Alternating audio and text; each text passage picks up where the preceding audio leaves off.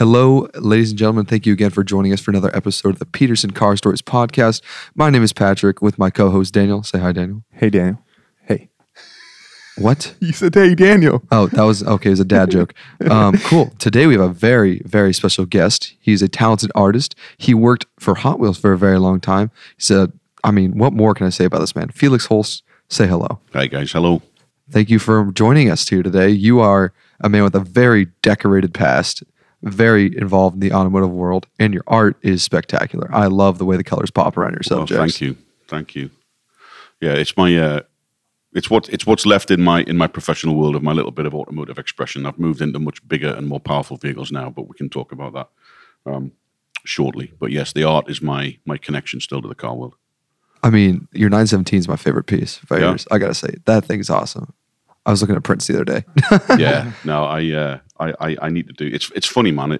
I paint what I love, and I love everything. And so choosing my paintings take me like a good months to produce. And so, yeah, it's a constant challenge of like, what is the iconic vehicle that I love that's going to appeal to as many people as possible. Mm-hmm. And then, of course, as soon as I started, I'm like, oh, damn it, I wish I'd done this one instead. That just gives you more to work on later. Yeah. Keeps you busy. There's a backlog. There's a huge backlog floating around in my head.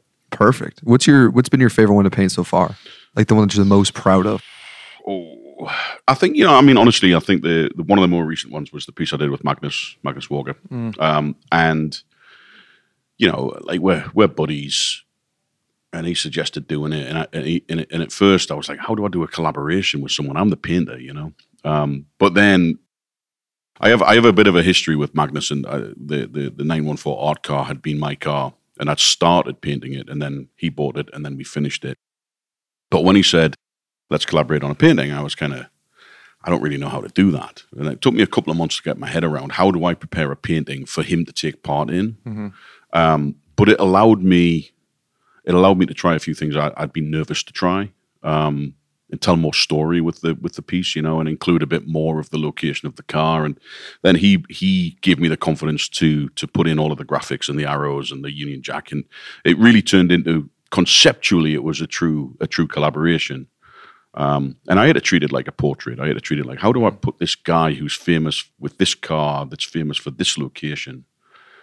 And it came out rather well, I think. Yeah, that was hung up in the museum for a while. It was the most colorful part of the entire room, and loved looking at it. I got so many people reaching out, complimenting me on it. It was definitely well received. Yeah, and I know that Magnus is proud of it as well. So it's kind of that one. I think that one so far, because I'm very proud of them all, and I enjoy my painting, and I hope that you can see that in my art. I don't do anything that I don't enjoy, mm-hmm. And it's really truly an expression of how my brain works, all the colors and all that stuff. But I think that the collaboration was fun, but it pushed me to try some stuff that I was maybe a bit nervous to try, and now I realize I can do that stuff very well. So look forward to the future, kind of telling more stories. For me, my entire place in kind of the car world has always been about like car as part of culture. I like motorsports, but I'm not like a huge sports fan.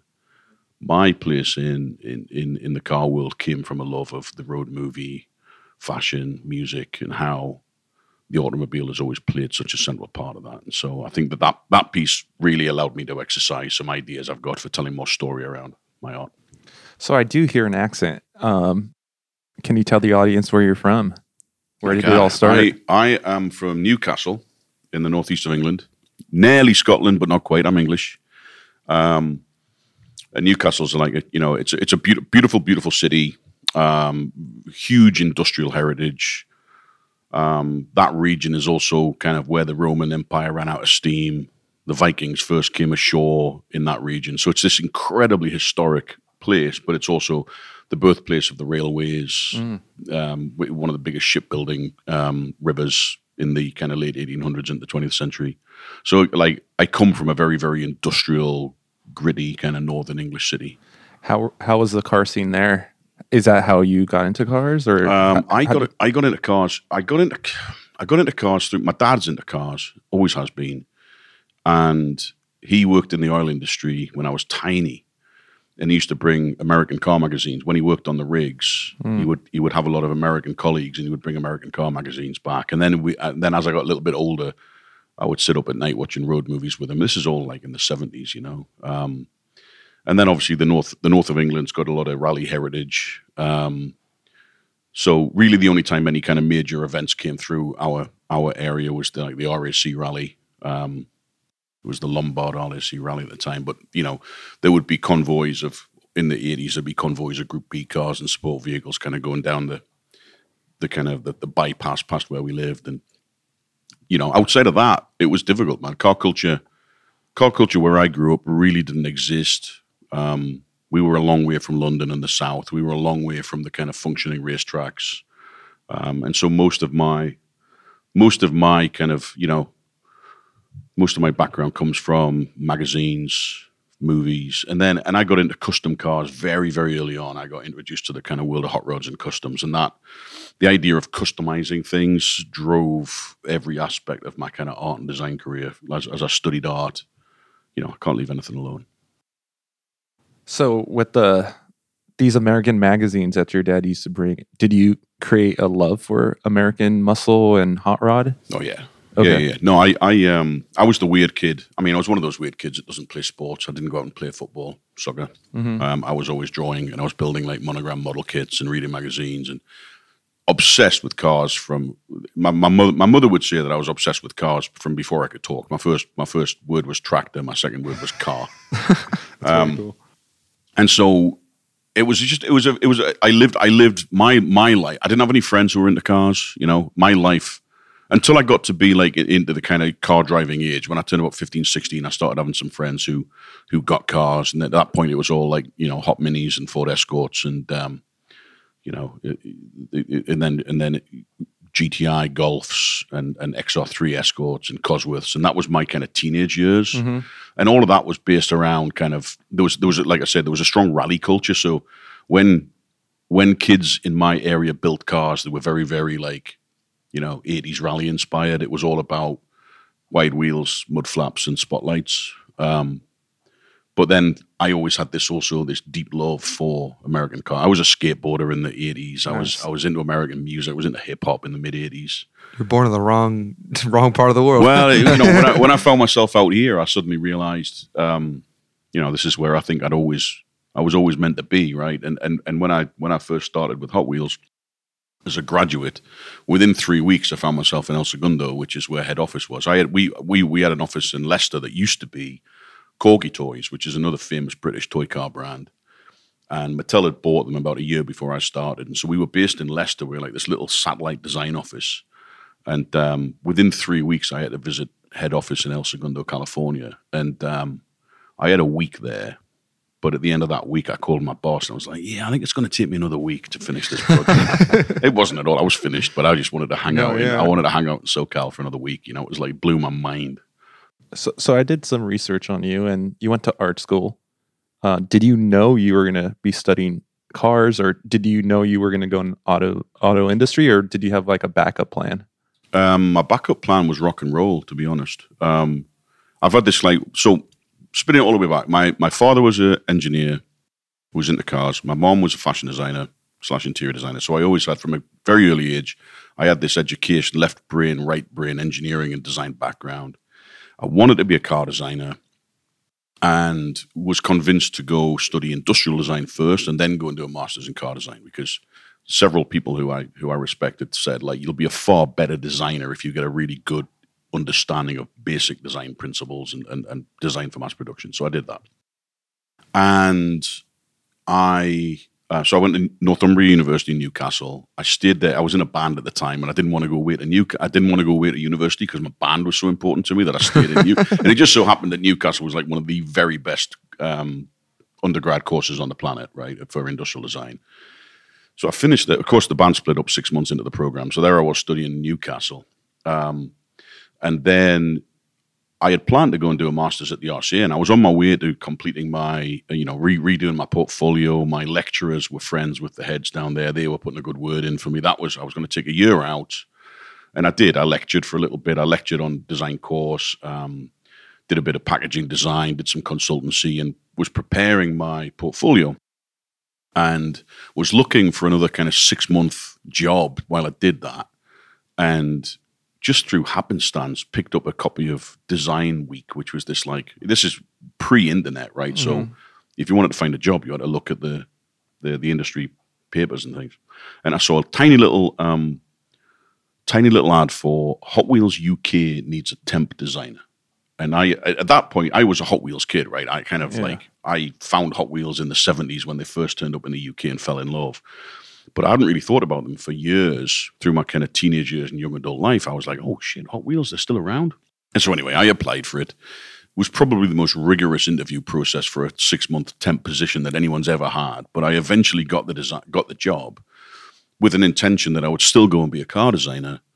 But after about 4 or 5 weeks, you know, I'd had some trips. I'd been to El Segundo, and I'd also realized that like I'd never considered toy design, but I was good at it, you know. And I'm like water, you know, easiest path downhill for me. I was like, oh, I'm good at this. I can be successful. I don't have to work hard at it. It just comes naturally. And so that was the beginning of like, you know. And then I realized I was good at managing projects. Then I realized I was good at managing people. And so I did this like meteoric rise. And also, my bosses at the time were in their early 30s, and they just had families, and they didn't want to do the traveling anymore, right? So I was like thrown on a plane almost immediately. Spent the next 3 years like flying around the world, doing the full, like from blank sheet concept all the way through to marketing approvals and then manufacturing turnover and working with engineers in China. I'd go and sit for 3 weeks in China and like work the product through the system to make sure design integrity was kept. And so that was my kind of, you know, that was my boot camp in effect into kind of global manufacturing and design. At the end of '99, Mattel announced they were going to shut down a lot of the satellite offices, and so they were going to close the Leicester office. And they offered me a couple of management jobs, one in New Jersey where Matchbox was, and one in El Segundo. But my band, I was back into the same band really. We'd released a single ourselves, and it was on Radio 1 every night in the UK. And so nice. I took my redundancy and ran for 5 years to go pursue my dreams. I joined the circus. I ran away and joined the circus for 5 years. What kind of music did you guys play? We play like it's very British, but it's if you imagine, I'm kind of trying to pick names of bands that everybody would know. So if you think about the Clash, kind of like punk dub. And then you mix that with like the Beastie Boys. Cool. And it was very much like the sounds right up my alley. I can't lie. That sounds kind of... What did you play? I played bass. Okay. I still do. I literally 3 weeks ago we played 2 sellout shows in England. Oh, whoa. No way. Yeah. You guys have that much of a following. What's the name of the band? We're called the Kustom Built, of course, with a K. named like spelt like that because I was sitting in the office at Hot Wheels and we were brainstorming names and we were built out of the rubble or the spare parts of other Newcastle bands that had been quite good bands. And I was like, yeah, we're a Custom Built. We've been put together in a garage. And then my partner in crime, Christian, was like, oh, I love that, the Custom Built. And I was like, yeah, it's got to be spelled with a K because of George Barris. Yeah. And so I introduced Newcastle to the culture of like, you know, California custom culture with a K. Yeah. And you guys toured, correct? We toured. We did. Where did you tour? We never got the big deal. We toured the UK a lot. And we did, you know, we did a lot of Radio 1 sessions, Maida Vale sessions. We did the first BBC Maida Vale session of the new millennium. It was supposed to be Oasis, but Liam Gallagher had a cold, and so they called us up and stuffed us in there. Wow. Number 2 behind Oasis. That's a compliment. It was kind of crazy. But we were, you know, we were a very, very highly regarded, like critically acclaimed band, but we were also like just an absolute disaster from a personality point of view. And so we never got the deal because we screwed the pooch every time, man. Like, you know, Radio 1 wanted to put us live on some festival and we were the featured band live on Radio 1. And at that time it was like 16 million people listening to Radio 1, you know, wow. And we always managed to screw it up. Like, we played very well, but there were some personalities in the band which were a disaster. Generally, I mean, I joke. I only partly joke that when I came back to, when I moved out to California in 2004, back to Mattel, and slotted straight into kind of managing brands and managing people, and then really rapidly moved from, you know, manager on Matchbox to vice president of the wheels division at Mattel, with Hot Wheels and Matchbox and everything else under me from a creative side. I always joke that I couldn't have done that if I hadn't gone off on the road with a bunch of lunatics for 5 years, because when I came back, managing professionals was really simple. Like compared to managing, like from within the band, I kind of managed these 5 very, very difficult personalities. And so it set me up. I think it's, if I hadn't done that, I don't think I would have kind of been on the same career trajectory when I came back, you know. And when you were touring, were you doing art, or did you kind of put art to the side and focus on music? Really, the band was where I really picked up a paintbrush, if I'm honest. Okay. I'd done bits and pieces all the way back to being at school. You know, my mom would be doing an interior. She became quite a successful interior designer, and she'd be she'd be doing a hotel or a restaurant, and she'd be like, Felix, I can't find anything I want to put on the walls. Can you paint me 12 paintings of X, and these are the colors I want you to use? And so I would bang them out, and always made a little bit of money on the side doing that. But then when I was in the band, obviously, like art and rock and roll go hand in hand, and we were very much that band that we were inspired by the Who and the Clash and all of these pop art bands with a kind of very, you know, make it yourself ethos. And so I started painting, and I started painting for the band at first, and then a couple of friends asked me to do pieces, and then I put a little exhibition together, and I was painting buildings, really, like modernist buildings. But using very, very bright, instead of concrete colors, I was using like very like Warhol-esque fluorescent colors and pop art colors. And eventually, while I was still in the band, I was beginning to have some exhibitions going on as an artist and beginning to make decent money. And so that saw me through the final 2 years of the band. I was actually making quite good money as an artist. We weren't making any money as a band, but you know, and then the art complemented the band as well. So I was doing kind of, you know, record sleeves and things. And then when I came back to Mattel, money was good, career was busy. I painted one in the entire time, the 10 years that I was with Hot Wheels. I only painted one piece, and it was for charity. It was for like a Pixar. It was like Disney, Pixar, and Mattel Children Affected by AIDS charity auction, where they had artists from Pixar and artists from Mattel producing some work, and we sold it. And my piece, I had 2 Hot Wheels cars drag racing in my very early style, which was far more kind of Banksy stencil with a bit of bright colors. And it sold. It was the highest, you know, up against like genuine, like well-known names from Pixar. It was the top-selling piece of the night. And at the time, the amount of money it went for blew my mind. But that was the only piece I painted in the entire time that I was with Hot Wheels. And I left Hot Wheels to get into tech, and I had a startup still in the automotive industry in tech. And I painted a piece for my own enjoyment.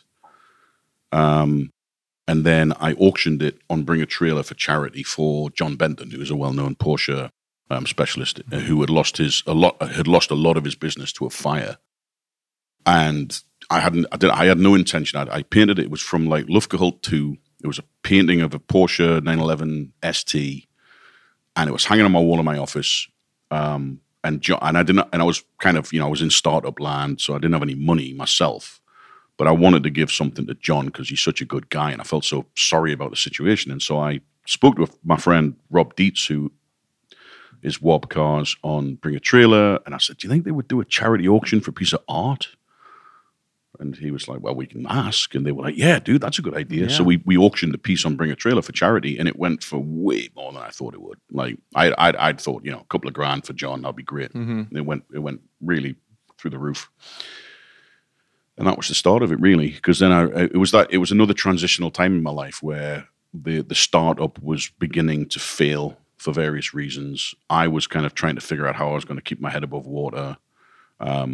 I walked away from my startup 2 weeks before the pandemic became a pandemic, and had thought I would just go back into a design job, and nobody was hiring for design executives into the pandemic, and so I started painting. Unfortunately, Bring a Trailer were supportive, and that was the start of the past kind of, 3 years of the art piece of my life has gone through the roof, really. I couldn't be happier with the way it's been received, and now I'm beginning to get into some really exciting projects.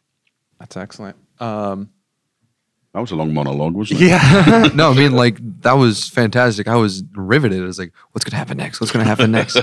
Does he fight monsters? I always look at life. Life is like, you're right. You've got to look at your life like you're writing a novel, right? And if every chapter was all smiles, it would be a pretty boring novel. But as long as you're always like, what's the next chapter, man? What's the next part of the story? That's how I see life. I always say that life is just like a book. Yeah. It has several chapters, Yeah. Once one chapter is done, on to the next one. Once you get to the end of it, right? How interesting is the book that you left behind? Exactly. That's my philosophy on life. Just talking about Hot Wheels. So how do you think you changed Hot Wheels from the moment you first got in there until you left? How do you think you improved it as a brand and lifestyle? What's the Felix Holst legacy? I think there's one that quite a lot of people in the industry would recognize, and that is, and it was on my visa paperwork, right? That they hired. If you're going to give a job to someone who's not from the US, you've got to justify it. And it was that they wanted someone to bring a more global perspective to the brand. And I had been hired originally to manage Hot Wheels Collector, Hot Wheels Adult. And at the last minute, Mattel decided to close down the Matchbox office in New Jersey. And I was literally the only person in the entire design division who'd worked on Matchbox at that point, who wasn't already working on Matchbox. But in terms of the El Segundo head office, I was the only guy who'd ever worked on Matchbox. And also being British helped. And so they threw me onto Matchbox, which at the time was very disappointing. But that allowed me to work on a brand where I almost had like full creative control of the brand. And you could never have done that with Hot Wheels. And so I earned my chops with Matchbox. And we brought a lot more global cars into the mix. We decided to focus a lot more on classic cars. And so we immediately started introducing, like, there was a Series 1 E-Type Jag Coupe, but then there was very quickly a 914 Porsche, and there was a Lotus Europa, and there was an Alfa GTV. And in that process, we also developed some kind of design methodology that just made those particular models were absolutely splendid models. And they were still just 4-piece cars. I don't know whether you know this, but Hot Wheels cars generally in the mainstream, in the main line, have to be 4 pieces. You can't go over 4 pieces. So there's a skill developing a true replica car when you've only got 1 piece of die cast and 3 bits of plastic to play with. So we developed some techniques, and then we also really, I don't think I'm exaggerating when we kind of pioneered the digital, the digital design stream. When I first came back, we were still producing hand sculpted models in China, which were like what we would call a 3X, so 3 times the size, and they would be shipped over for approvals, and the designer would document them and photograph them and marks on them and then send that back, and then you'd wait another couple of weeks and then another one would come back, and it was like weeks and weeks and weeks to get the sculpt almost right. Wow. And my first hire when I moved to California was a guy called Ryu Asada. And unfortunately, Ryu Asada passed away last year.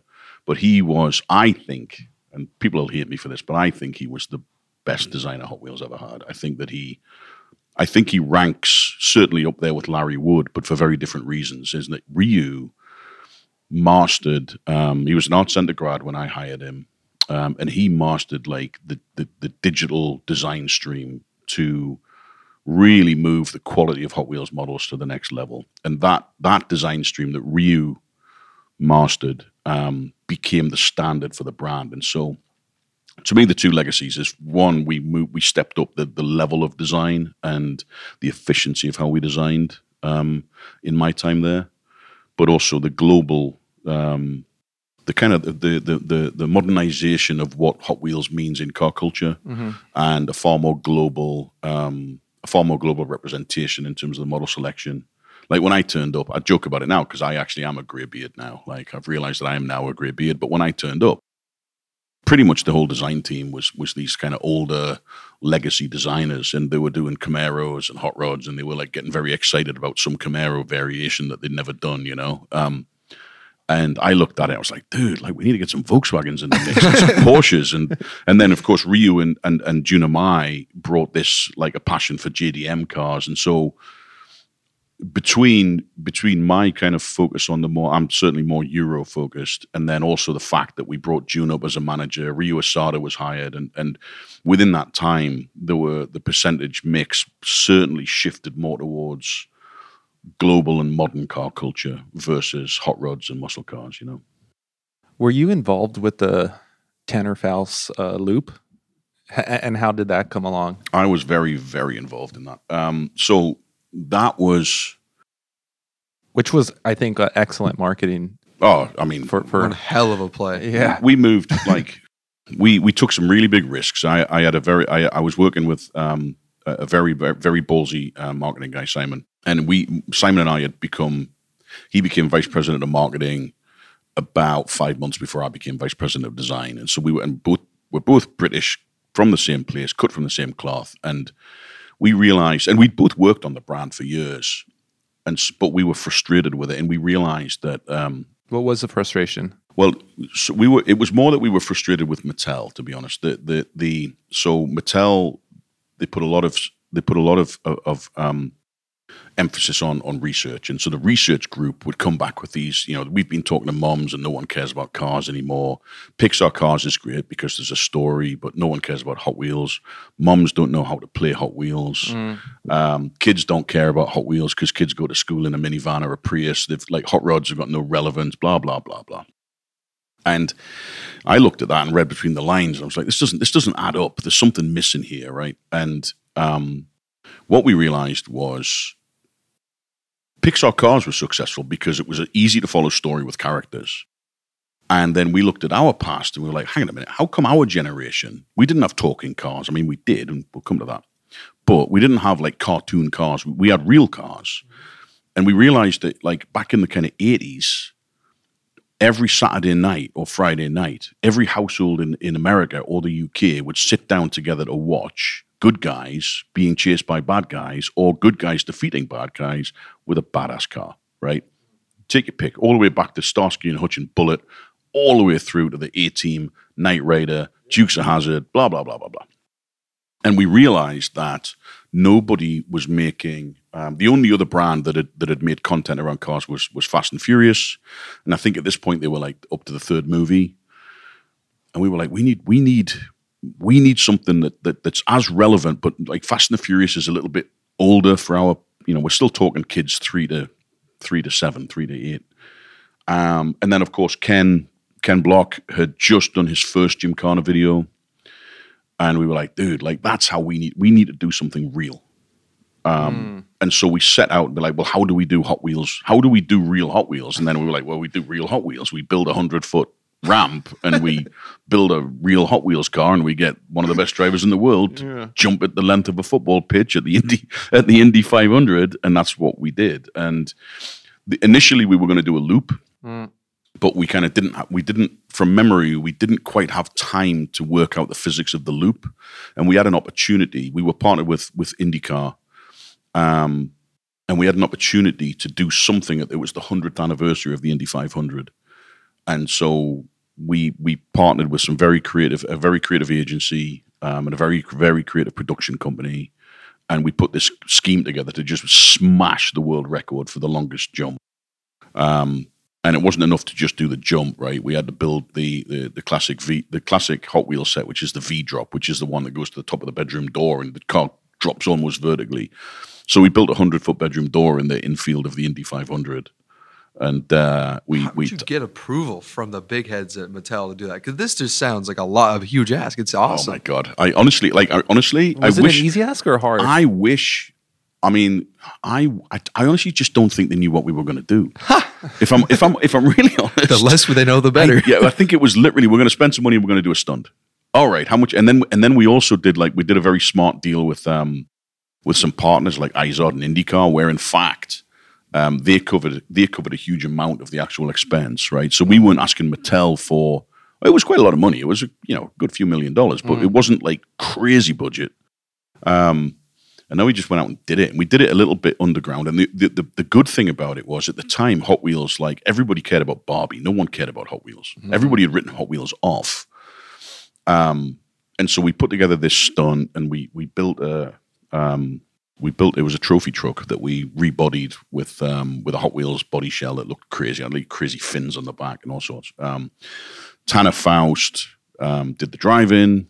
I don't think it was until I found myself on this one. I hadn't got down to any of the testing, so I hadn't seen the jump in reality. I was always too busy to actually go out and see the testing. And it wasn't until I found myself standing on the infield with Simon, waiting for Tanner, and we could hear the engine revving at the top of the ramp, right? This distant revving V8, not just that way, but 100 foot up in the air as well. And there was 350,000 people in the stands.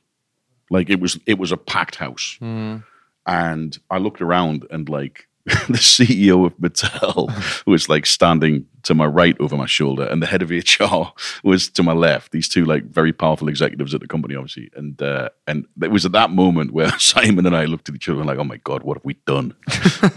Fortunately, it went off without a hitch, and it was absolutely epic. Yeah. And so then the following year, we had to beat that, right? Because now the expectations are really high, and so we're like, right, the loop has to get done. And so we and all of this, there's a great documentary. We did a little documentary film Under the Radar, which has got my voiceover on it. If you look on YouTube, you can find the stunts, but you can also find the making of the loop. And we constructed a 70-foot steel loop down at El Toro Air Force Base. But it wasn't enough to just do one loop. We did two loops. So we had two loops side by side, and the cars basically drag raced into the loop and then crossed over in the loop, and then came out and did a jump.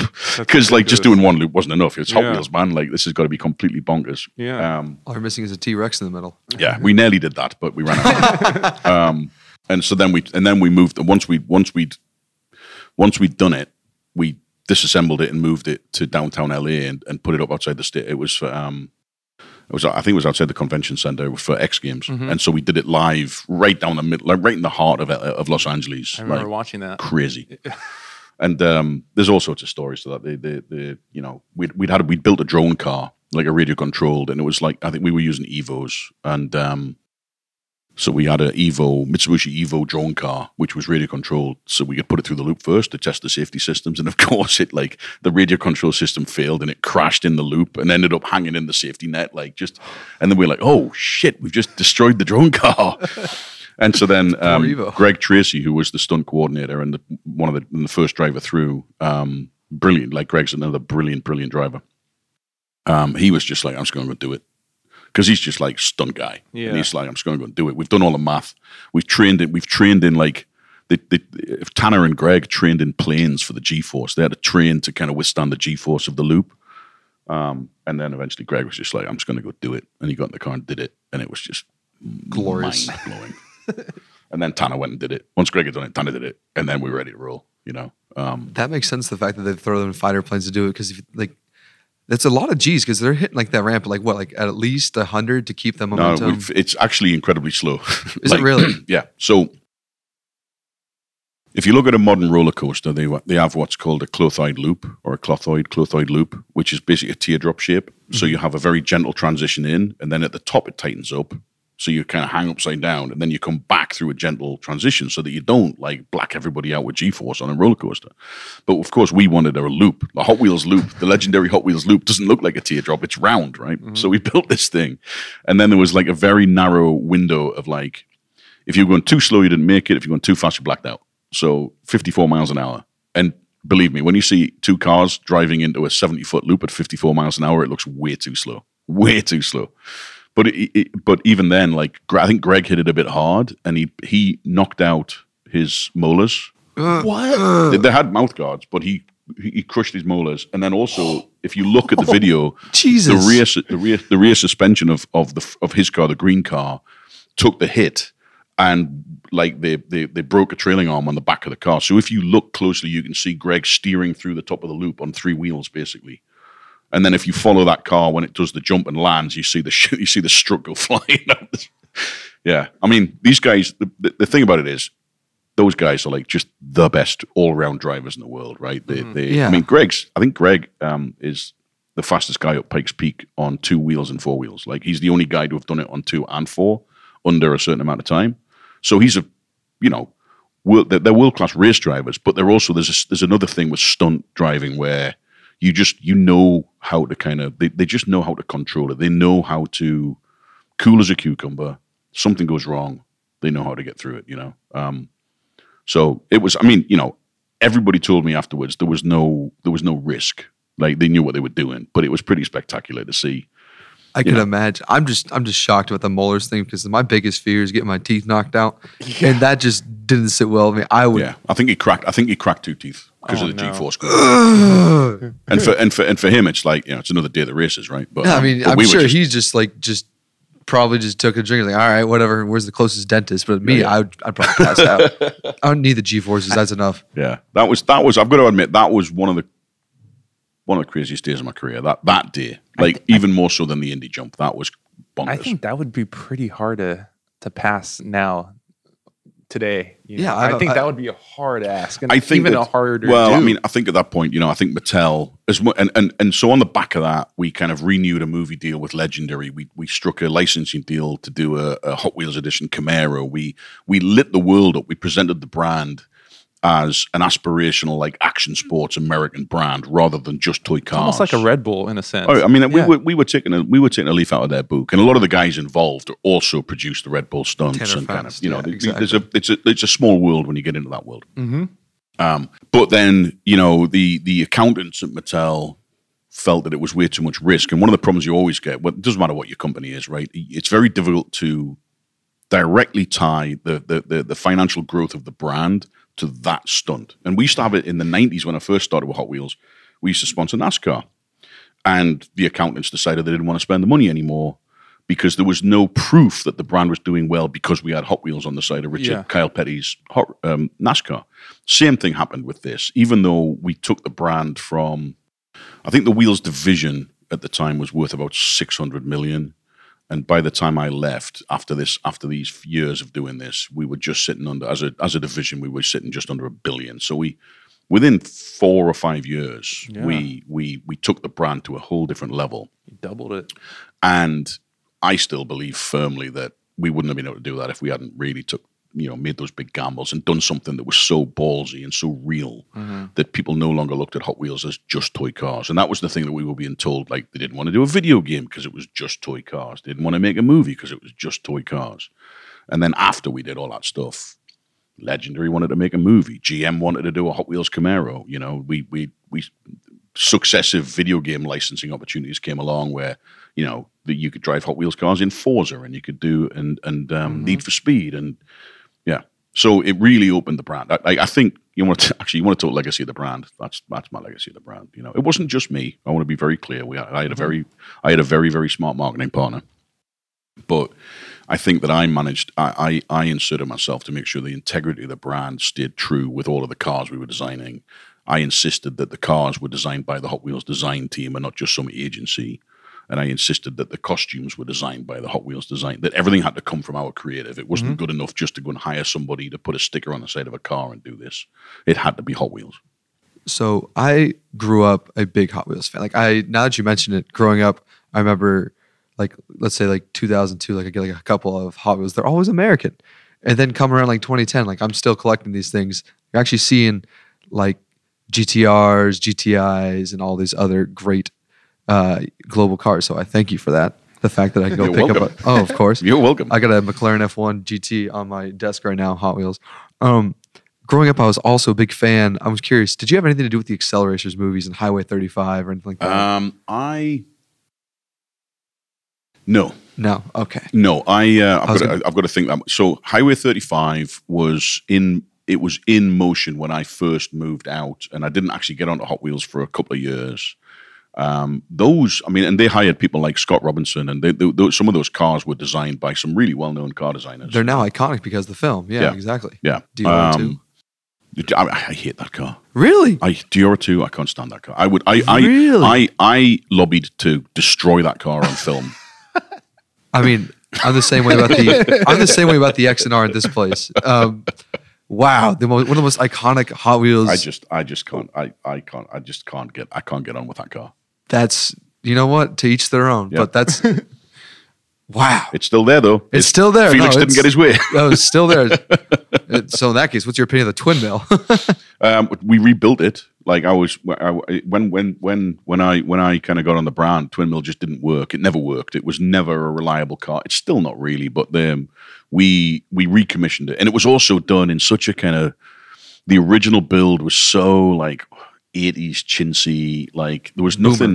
There was nothing kind of cool about it. It was there's a whole story around twin mill that it was built by Boyd's, and then when Boyd's went under, Mattel got they got a very short notice that there was going to be the doors were being locked at Boyd's, and if they wanted to get the twin mill out, they better turn up tonight with a trailer. And then I'm not going to name names, but one of my bosses had actually like had to hide it in his home garage for like a couple of months while they figured it all out. That's actually that's a good story. Oh, and then it went to where it passed through a number of like kind of really famous hot rod shops to get to its first incarnation. When we inherited it as a leadership team, it didn't work. It was in an awful shade of, God, I can't even remember. I think it was kind of like orangey, like a metallic-y orange color. The interior was ghastly. The wheels were like undersized, and so we rebuilt the whole thing, and we did it in like Spectraflame. I think the first iteration was Spectraflame Blue, but we had the correct like proportioned redline tires put on it. We had custom 5-spoke Hot Wheels wheels made for it. We redid the interior in like 60s diamond pleat, like show car interior. We rebuilt the engines. We got the transmission to work properly. We got it to cool properly. It's a very, very impressive piece of kit. Yeah, I was about to say, like, how do you get both the motors to, like, is it one transmission, two transmissions? They use the same technology as the tractor pull. There's a big adapter which basically drops the drive down into one transmission, but it's got this great big, like, I don't know what you would call it. Massive transfer case. Yeah, it's like a massive it's like a tractor pulling transfer case. Okay. In there, I think. Okay, that's so cool. I've always wanted to ask somebody on the Hot Wheels team this, but when you were talking about the Highway 35, so I was a big fan of accelerators growing up. Right. If you remember that. Yep. What happened to the final movie, man? Oh, don't. What happened to the final movie? Nothing to do with me. I've been searching every corner of the internet, man. Even as an adult, I'm a 24-year-old male, and I watched this stuff in middle school. But I just got the cliffhanger of my childhood, bro, and I will never know how it ends. I think that if any, if I'm trying to remember now, Accelerators was the kind of like fantasy one where there was different realms. Exactly. Yes. So that petered out because we weren't seeing the returns on the investment and that was petering out as I became VP. And so all of the stuff we just talked about was the replacement for Accelerators. Oh, that makes sense. Now, okay. Don't ask me. By this point, I was kind of like looking at what had gone before and just sweeping it under the carpet. So don't ask me whether it was ever produced because honestly, I was not paying any attention to that. That's my next question. We were fixing some pretty major structural stuff on the brand, and I was focused on like really rebuilding the design team at the time, and that was something which was not on my watch, and it hadn't delivered the money that Mattel had hoped. The toys had not sold. And so that I kind of literally I am guilty of not paying any attention to what my forebearers had done, and sweeping it under the table as soon as I could. Damn, dude, that was my next question. Was it ever made? Do you know who I can email? Yeah, there are people still on the brand who would probably Brian Benedict, who I believe is now director of diecast design at Hot Wheels. He could probably give you it was his baby, basically, and I'm sure that he could give you a far better answer than I can. I'm going to ask you for the email address later because I'm dying to know, man. It's just been like hundreds of YouTube videos later and just torrents that gave me Brazilian copies later. I gotta figure something out. I'm man. sorry. No, I'm sorry. It's not your fault. Well, it is. Just my. It actually it is your fault. It actually is your fault. The reason why my childhood never got finished. Oh dear. Hey, I'm just saying the Reverb was one of the greatest cars the design team ever came out with. I love the Reverb. Yeah. That thing is. Yeah, there was some really killer design work went into it, but they just didn't translate into good toys. And of course, like what we were just saying, right? You've got the numbers have to make sense. You're spending millions of dollars producing a cartoon. It's only worth doing if you're actually selling product. And exactly. They didn't sell product. So what made what I loved about the Accelerators toy line was the unique wheels, and like you said, it's still got the 4 parts, but I feel like some of those cars are more than just the 4 parts. Yeah, I can imagine it'd be more expensive to produce. Yeah. But they're so well made. Yeah. Like I'm sure I can go to my parents' house and just find all of them in the same case I had Kevin in. It's the green tires, the blue tires, the black tires. And we were experimenting then. That was like, we were coming up with a lot of like technology, like manufacturing technology at the time, like co-molding, where you have 2 different types of plastic in one mold, and that's where the colored wheels and tires came from. But all of that stuff was a lot more expensive than the main line. We used to produce, an average week for us back then was 6 million cars a week. 6 million cars!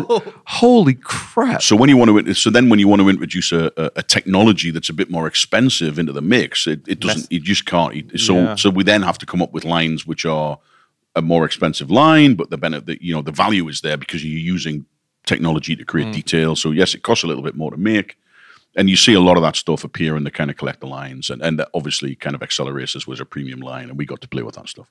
I mean, some of the most beautiful castings y'all ever made with like the most unique looks to it. I thank you guys. That's all I gotta say. Really, that was good childhood memories at the very least. Yeah, it was. I mean, it was.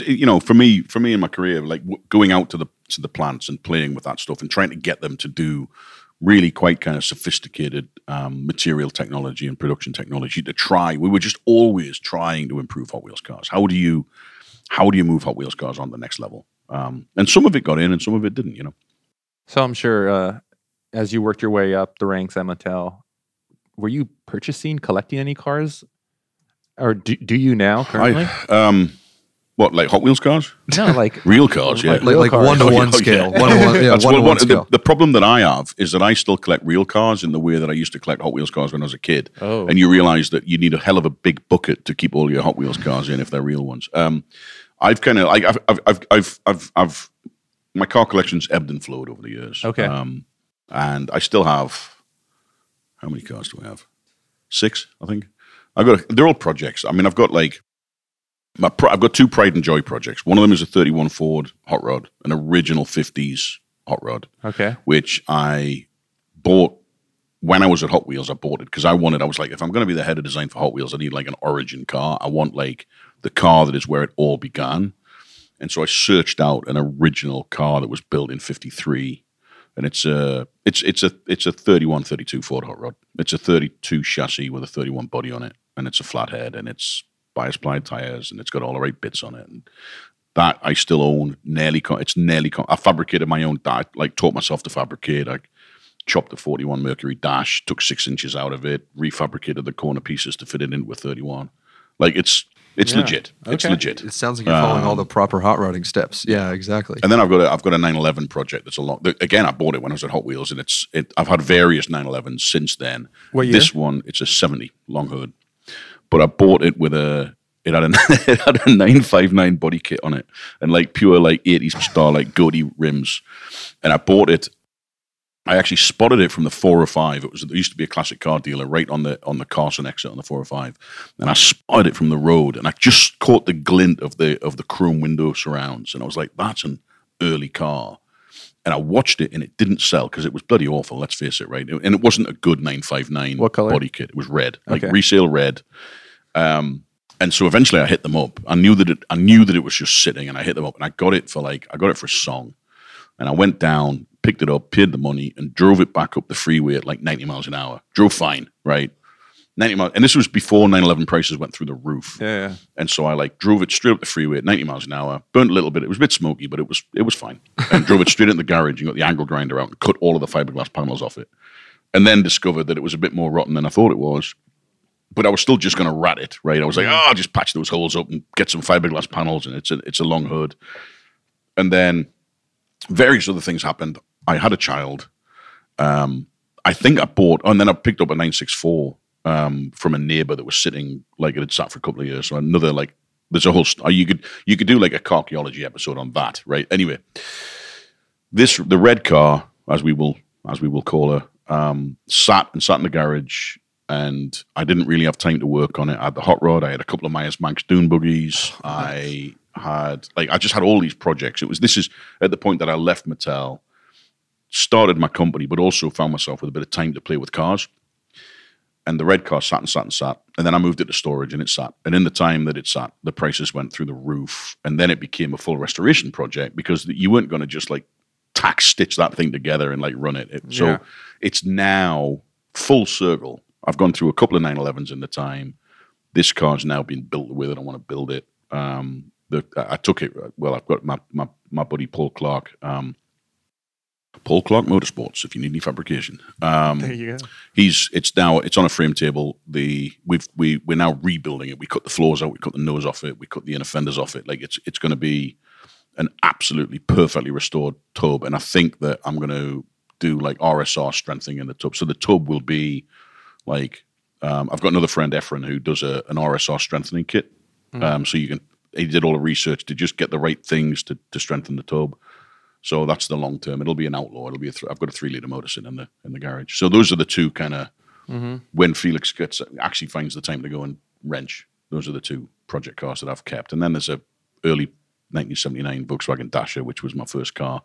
This one wasn't my first car, but it's a 79 facelift Dasher. It was a Passat in the UK. And I'd always, out of all of the cars, I've had my dream garage at times in my life, but I'd always said, if I ever find a silver 79 Passat, I've got to buy it, because that was my first car. Yeah.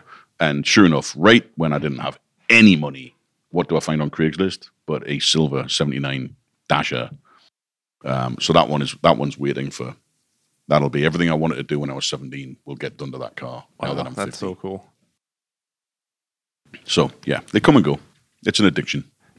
Carcane. 100%. Wow. So after, what made you kind of depart from Mattel, I guess? Was it just time for a change? It was time. Well, there was a couple of things. For a couple of years, I realized, I was like, you know what? If you really want to like move up in your career, you need to leave this job and go and work for somebody else. It's just the general thing with careers that if you sit too long, you know that you're then becoming underpaid. You could earn more money somewhere else. But I was the head of design for Hot Wheels. I was like, I'm never going to leave. This is like the best job in the world. There was some politics went on. And so when the best job in the world suddenly becomes a pain in the ass, that's really the time to make a change. Yeah. And then also I was beginning to really be wary of the kind of global manufacturing pattern, the China manufacturing model, where, in some cases we send resources in a container to China to be made into like dolls and toys and whatever else, and then ship back to the US and then sit in a warehouse hoping that we sell them. And it just, to me, it was beginning to feel like just not a good culture, right? And I, simultaneously, I'd got into tech. I'd started paying a lot more attention to kind of on-demand manufacturing, like manufacturing with 3D printing. We'd used 3D printing really all the way back to when I first started with Mattel. Was the first time I ever got to use 3D printing for prototyping. And then Mattel have got a whole 3D printing suite that they were upgrading over the years. And so we'd used 3D printing, and I'd seen firsthand the power of 3D printing in industry. But when I realized that we were at a point where we were beginning to manufacture finished things with 3D printing rather than just prototyping, and then we looked at it was the birth of like machine learning and AI, generative design. VR had suddenly gone from being this like weird experimental thing to something that you could actually get an experience out of that would be useful. And so I jumped because I wanted to get into the future. I didn't want to be. I saw the China manufacturing model, to me, was the past. And I wanted to be in the future. I also didn't want to be 50 years old waiting to be fired because I was too old and too expensive. I didn't want to be redundant. And I realized that all of the chops that I'd learned at college by this point were kind of 20 years old.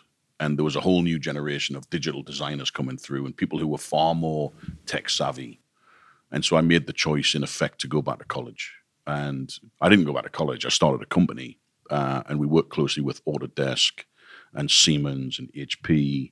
We did some wild projects with Toyota, where we were exploring the implications for additive manufacturing, so printing metal, basically.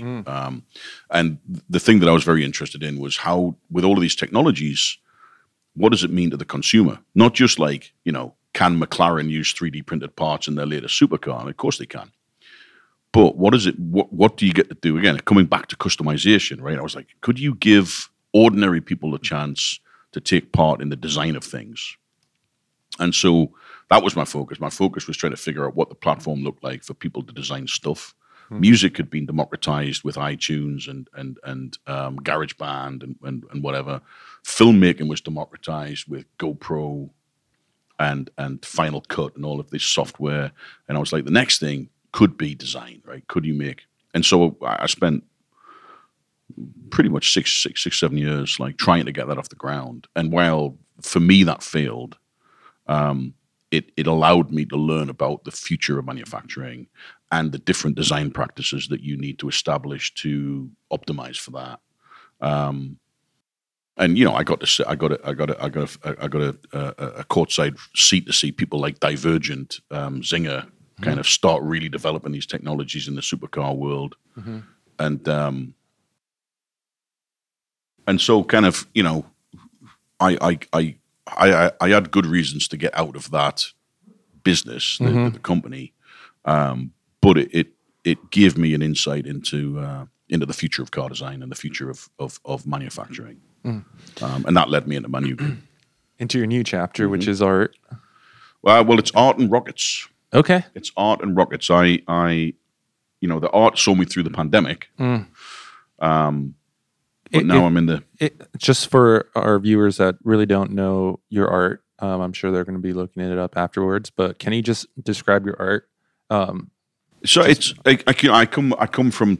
A big part of my background is the kind of skateboard, hip-hop, graffiti. That was part of my 80s experience. And so... When I come to, and I've always loved color. I kind of see things in color. I see sound in color, kind of thing. So when I came to paint what I love, which is cars, I use a few techniques that are, I use graffiti techniques. I cut stencils. So I basically build a stencil first, which becomes the sketch. Yep. Then I use spray paint. I use paint laid on very thick, like some of the modernist painters do. And so I combine the two techniques to create a kind of feel that's very alive. And I kind of use the stencil in the way that you would use a layer in Photoshop, because it allows me to keep putting the image down several times to build layers of color and fades and my art, it's not just about like the subject, but like for me, I don't like going to static car shows, because for me, it's the noise and the smell and the movement of cars that really turns me on. Like the form only comes alive when you see the whole. And so I try to paint very, very dynamic scenes, very dynamic kind of depictions of cars. Most of the time they're in motion, and then I use a lot of very, very like shocking color to kind of bring motion and sound alive. And so I kind of like, that's really, if I've got a defining principle to my art, it's trying to bring more of a sensory experience to a painting of a classic race car. And then from that, the other side of it is I'm not a trained artist, I'm a designer, and so I try to make sure that whatever I paint, someone's going to want to put on the wall. I think there's a lot of very, very conservative auto art out around, and some of it's almost like painting by numbers. I'm not knocking the skill of the artist, but to me, it's either photo real, and I'm like, at that point, it's like, yes, it's like a parlor trick. It looks like a photo until you get up close and you realize it's a painting, and brilliant. Love it. Like, I wish I could paint like that. I can't paint like that. And then some of the other stuff is just, it's always a little bit dull, a little bit. I think it gets a little bit into the kind of, into the train spotter world of like detail of the car or whatever. For me, I want it to be rock and roll. I want it to be explosive, and so that's the way I paint like that. I mean, I'm throwing paint all over the studio when I'm painting. So what's this rockets you speak of? So, yeah.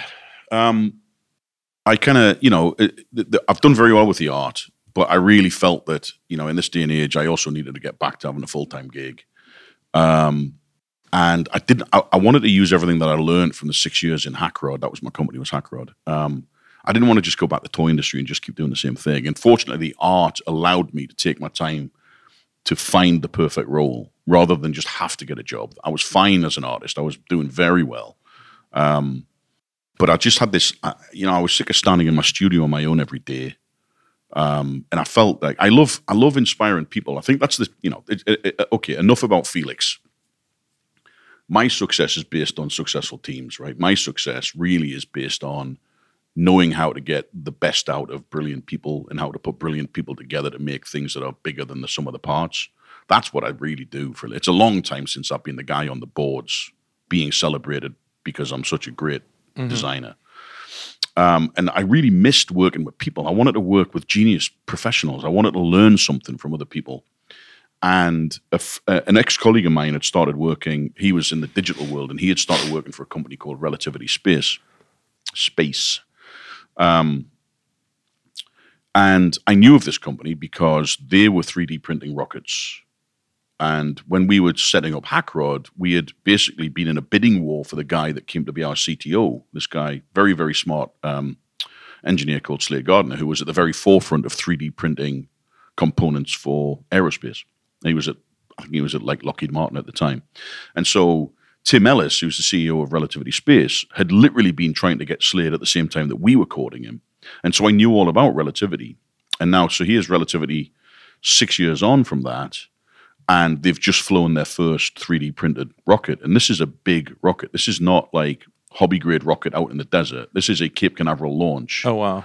And about we flew the first rocket like 4 weeks ago, I guess now. And their vision is to revolutionize the economics of the rocket industry, the launch industry, and give Elon a little bit of competition, but by using 3D printing to kind of to streamline the process and allow for much faster iterative development. And so that's where I found myself. Very, very, very exciting company. Biggest 3D printers on the planet. And like I say, we had a successful kind of test launch 4 weeks ago. We got the thing into space. Second stage didn't ignite, so we didn't quite get the payload into orbit. But for a first launch, it was considered very, very successful. Wow. Congratulations. Yeah, so it's a fascinating world. Now I find myself, I never thought, it's the next chapter, right? I never thought I'd find myself in the aerospace industry, never mind the rocket industry. And obviously, last week, SpaceX put the first iteration of Starship up, which was just like, the size of that thing is mind-blowingly big. So is the explosion. And so is the explosion. But no, it's one of those things. The thing that's fascinating to me, I'm working for some SpaceX legends who are now with Relativity, and I'm learning very quickly, not just about the industry, but the engineering trades that go into a rocket are the margin for error is so fine that if you're excited by high performance engineering, there's really not much else that you can possibly go and do. Yeah. It's like the absolute pinnacle. It is, yeah. What's next? Just time travel after that, honestly. It's crazy. And we're working on some really exciting innovations in that space. And my job is I'm not a rocket scientist by any stretch. I think you can barely refer to me as a space cadet, if I'm really honest.